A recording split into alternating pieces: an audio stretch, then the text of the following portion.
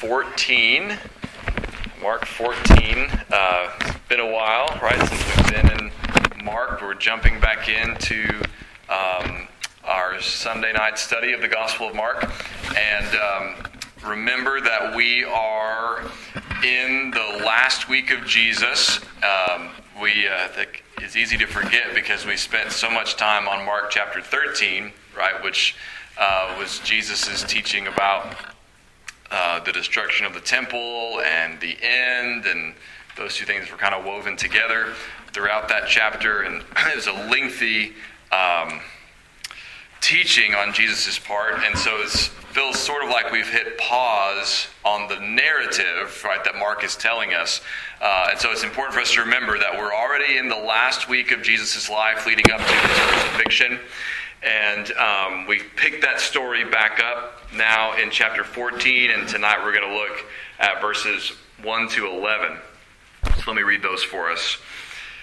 Mark 14, beginning in verse 1, says, "It was now 2 days before the Passover and the Feast of Unleavened Bread.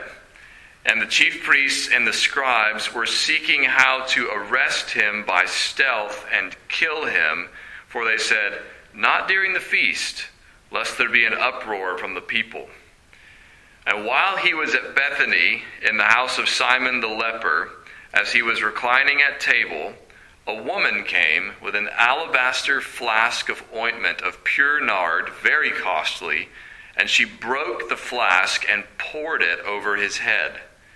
There were some who said to themselves indignantly, 'Why was the ointment wasted like that? For this ointment could have been sold for more than 300 denarii and given to the poor.' And they scolded her. But Jesus said, 'Leave her alone. Why do you trouble her? She has done a beautiful thing to me. For you always have the poor with you, and whenever you want, you can do good for them.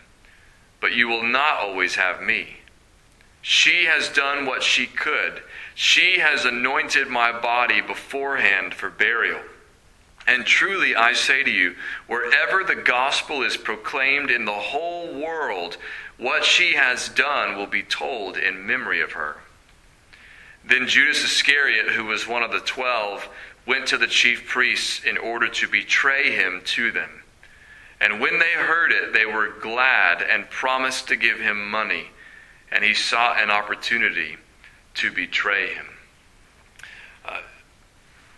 When we read the story like that, it's quite a study in contrast, right? On either side, you have the religious leaders wanting to arrest Jesus, wanting to kill Jesus, and then you have Judas willing to betray Jesus for money.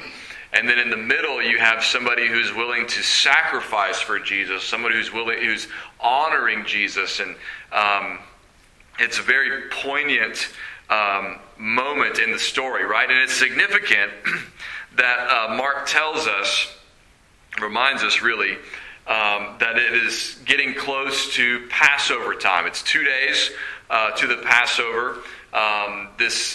Jesus' death, right, coincides with Passover, which is significant because Jesus fulfills the Passover by his death. Remember, at the Passover, God told the Israelites to sacrifice a lamb and to put its blood on the doorway so that the judgment of the death of the firstborns would pass over the houses of the Israelites, and then God would bring them out of Egypt. Paul says Jesus is our Passover lamb. He's the one who's sacrificed in our place to deliver us from God's judgment. So this is significant, and we'll probably talk more about that when we get to the Last Supper, hopefully next week. And so it's happening at Passover, right? That's significant. And that explains why the religious leaders, though they want to get rid of Jesus, they're cautious about when they are going to do this. Because at the Passover, people would flood into Jerusalem from all over. Jews from all over the place would come to Jerusalem to celebrate the Passover. And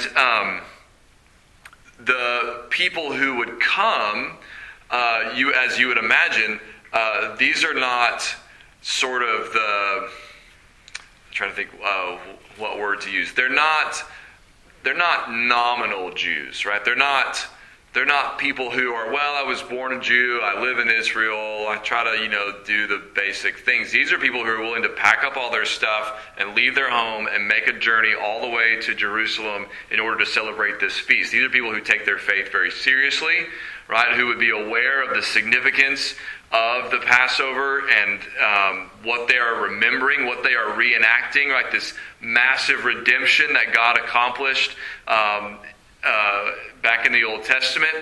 And some of the people, at least, who are coming to Jerusalem would be aware of the things that have been going on for the last 3 years in Jesus' ministry. Some of them had probably heard Jesus teach. Maybe some of them had witnessed one of Jesus' miracles. And so if you have a crowd of eager, excited, religiously motivated people who think that Jesus might be the Messiah, who have gathered in massive numbers into Jerusalem, that's not when you want to put him in jail and put him to death, right? Because some of those people are going to say, wait a minute, what if he's the Messiah? What if he's the one God has sent to deliver us? What if this is the time where God is going to rescue us from Rome like he rescued us from Egypt? What if he's going to use Jesus to do it and you guys are trying to get rid of him? They were going to have a riot on their hands, right, if they tried to do that. So that's why it says, they said to themselves, not during the feast, lest there be an uproar from the people. We don't want this to be a big public thing right now when everybody's excited and gathered in large numbers. That would not be a good idea. So they're wanting to kill him, right, wanting to arrest him, but they want it to be secret and they don't want it to be during the feast when a bunch of people will be upset about it. So that's scene one, right? Then scene two, Jesus is in Bethany, which is not far at all from Jerusalem. Jerusalem is on a mountain, more or less, where the temple is. And at the base of the mountain, there's a valley. And then on the other side of that valley is a little mountain called the Mount of Olives, and that's where Bethany is. So, you can see Jerusalem from the Mount of Olives. And depending on what side of the mountain Bethany was on, you could see Jerusalem from Bethany. So he's not far away from there at all. This is apparently where he was spending his nights. He would come into Jerusalem during the day and teach or do whatever, and then he would go back out in the evenings and he would stay in Bethany for the night. So he's in Bethany at the house of this man called Simon the leper. Don't know why he's called Simon the leper. Presumably, he'd been healed of his leprosy, or most people wouldn't hang out at his house. Jesus would have. Jesus would have healed him, right? So probably he's been healed, but maybe he was a leper for so long, and this is now how they refer to him. I don't know. But that's what he's called, Simon the leper, and Simon is extending hospitality to Jesus and his disciples, and they're at the table, probably sharing a meal together, and this woman comes in. Right, a woman comes in with this flask of ointment, something that's very costly. Think of, really, really expensive perfume or something like that. It's that kind of thing. Very expensive. They say, later, some of them say it could have been sold for more than 300 denarii. Right, and a denarius is, you'll have a note in your Bible that'll tell you that's a day's wage for a laborer. So think of what a working man makes in a year.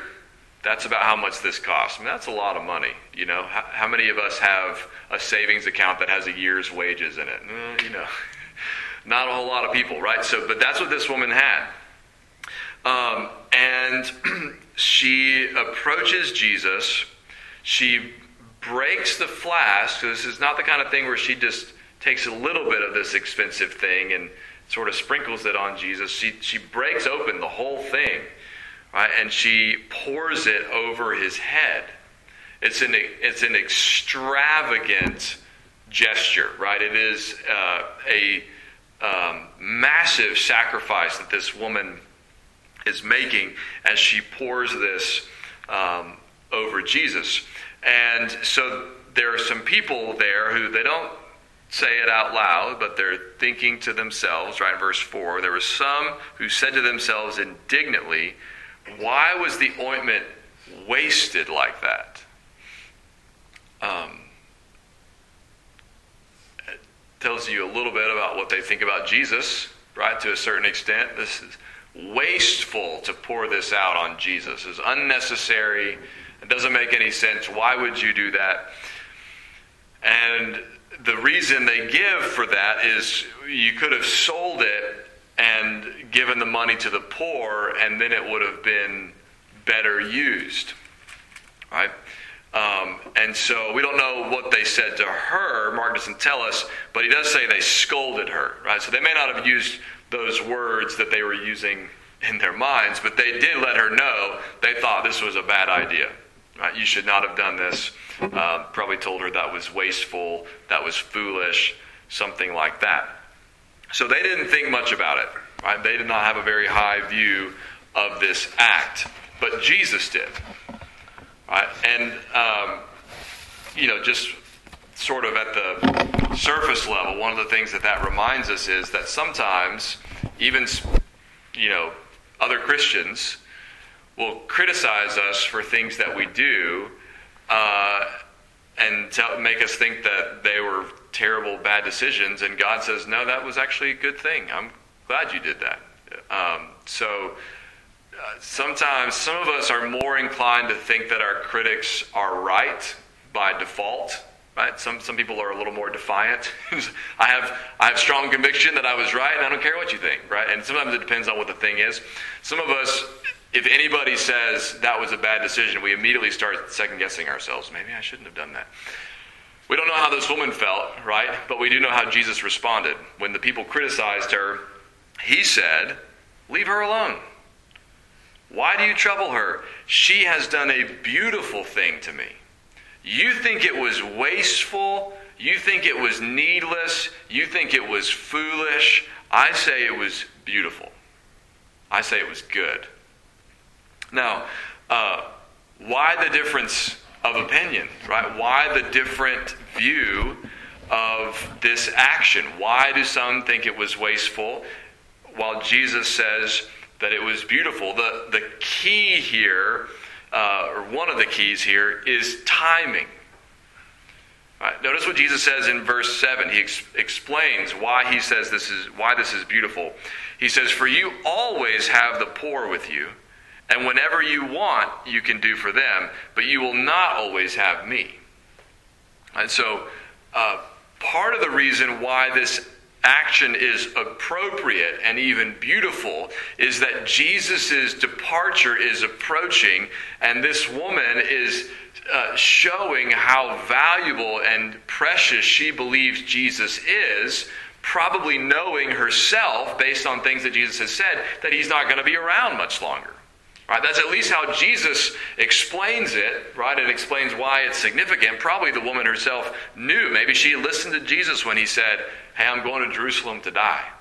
Maybe she heard people saying, Jesus keeps talking about being handed over and dying and rising, and none of us can figure out what he's talking about, but he keeps mentioning it. Perhaps she grasped those statements better than some of his disciples did. We don't know for sure, but that's part of how Jesus explains this. You're complaining because you think this could have been given to the poor. Well, you always have opportunities to give to the poor. You don't have many more opportunities to give to me, right? To show your love and admiration for me, which is what this woman has just done. Also, there seems to be, and I don't want to overread this, so you tell me what you think. There seems to be a subtle rebuke in verse 7 in how many times Jesus makes clear that he's talking to the people who are criticizing and not to the woman, right? He says, you always have the poor with you. And whenever you want, you can do good for them. Like, leave her alone. She made a decision about what to do with what she possessed. who are you to say what she should have done with it, right? You think you should have given that to the poor. Well, guess what? You can give to the poor whenever you want. Stop complaining about this woman. Not, she could have sold that and given to the poor. Well, she could have, but it's not yours, right? And it's not yours to decide what she ought to have done with. You, right, can do what you want with what you have. Seems to be, again, maybe I'm overreading that. You judge for yourselves, but I feel like there's a little bit of a rebuke there. Yes, sir. Well, this commentator says that the woman is Mary of Bethany. That's from John 12:3. Oh, okay. Who's a friend? I mean, that's Lazarus' sister. Yeah. Also, it's looking at John 12:4-6. He says Jesus was instigating this murmuring about it. Yeah. Jesus was behind it, and Jesus knew where Jesus was coming from. Right, where his heart was. Yeah, and I think if I remember correctly, I'm trying to look and see, Judas, it even tells us, let's see, I don't want to say this if it's not right. This is John 12:6. It says, he said this about why was it not sold. He said this not because he cared about the poor, but because he was a thief and having charge of the money bag, he used to help himself to what was put into it. So John reveals further layers about this that Mark doesn't tell us, that it's not even out of a genuine concern for the poor that Judas is grumbling about this. It's grumbling because if she had sold it and given it to the disciples to give to the poor, then he could have got his fingers on some of it. And so when you read that in John, and then you look at this in Mark, where right after this incident, that's where Judas goes to betray Jesus. You can kind of connect some dots there, right? Doesn't appear to be merely coincidental that Judas goes to betray Jesus at this time. All right, so he rebukes them, right, for their criticism of her action, says that it's beautiful, says that it was a good decision, partly because he's only going to be there for so long, right? He's about to die. And then he explains further why what she did was beautiful and good and significant. Verse 8, he says, she has done what she could. She has anointed my body beforehand for burial. Again, we don't know for sure how much of what she was doing she understood, right? But it's very possible, if not likely, that she had been paying attention to what Jesus said, believed what he said, and knew what was coming, and because of that, took this action, right, to anoint him, right, to pour out these precious ointment on him ahead of his burial, right, knowing that he was about to die. Now, she almost certainly wouldn't have known that when Jesus died, there would not be time to prepare his body for burial. And so we find, some of the women going to the tomb on Sunday morning, bringing spices and things to properly prepare Jesus' body for burial, because they were barely able to get his body off the cross and into the tomb before the Sabbath dawned, and they weren't allowed to work anymore, and then they had to rest for a day. So then Sunday morning, they're coming to the tomb to, more fully prepare his body for burial, which they never get to do because he rose from the dead, right? So this is the closest anybody gets to providing for him part of what would be a proper burial, right? And she does it just a couple of days ahead of his death. So I think with his statement there, Uh-huh. I think he's saying she has some understanding. yeah, I think so She too. might not understand, but he knows her heart that she has some understanding. That's Yeah. why he says that. Yeah, I think so She too. saw her brother raised from the dead every 4 Yeah. days. Right? She spent a lot of others. Yeah, that's right. That's right. Probably didn't understand it, but she believed it. Yeah, that's right. That's right. So she does this beautiful thing, right? And it's so significant that Jesus says in verse 9, wherever the gospel is preached, people are going to tell this story, like we're doing right now, right? This story is going to be remembered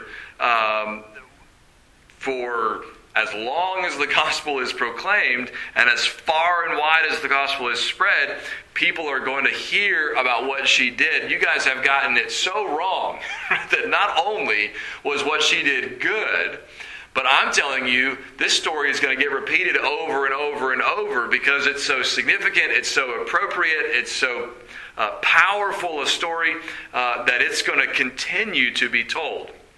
All right, now, what she did cannot be repeated. Right? I mean, we don't have the opportunity. Jesus is not physically here, right? We can't do the same kind of thing that she did.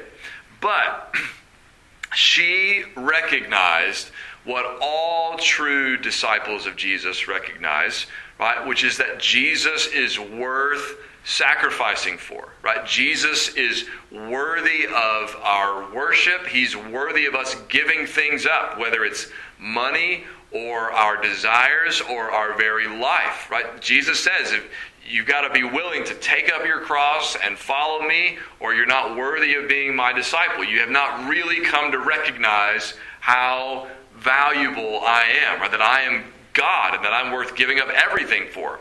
But this woman has recognized that, sacrifices appropriately, right, in light of that, and that's what all of us do at some level who follow Jesus, right? There's much that we give up, not just possessions and money, though we do that as we give, not only to the church, but as we give to people who are in need and all that. We do that out of love for Jesus. So her action, even though it's not repeatable, right? So we read this story and say, well, that's a beautiful story, but what am I supposed to do? Well, you can't do exactly what she did, but you can do the kind of thing that she did, which is be willing to give up things in order to follow Jesus, in order to honor Jesus, because you realize that he's worthy. Judas, of course, is the foil for that in verse 10 and 11. When it says he went to the chief priests in order to betray him.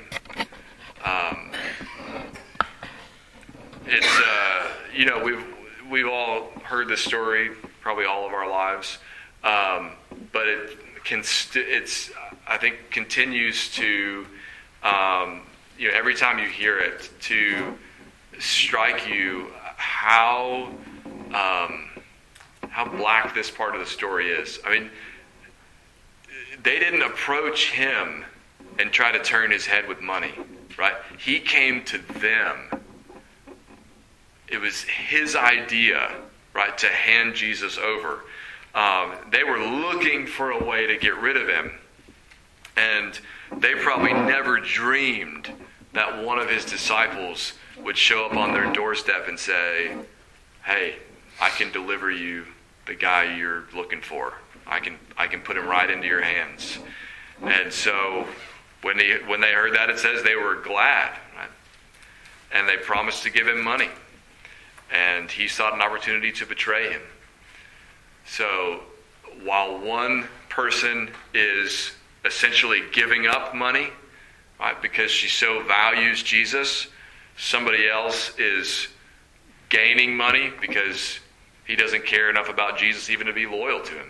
Right, betrays him, turns him over. So it's a powerful, poignant contrast that highlights how worthy Jesus is. Right, how worthy he is of every sacrifice, of everything we give, everything we do, everything we offer to him. Other people might say, "That's ridiculous. Why do you do that? You give how much of your money to the church? I don't understand. Why do you do that?" Jesus says, that's beautiful. It's a beautiful thing that you have done when you give to me and in my name. So, thoughts, questions, comments?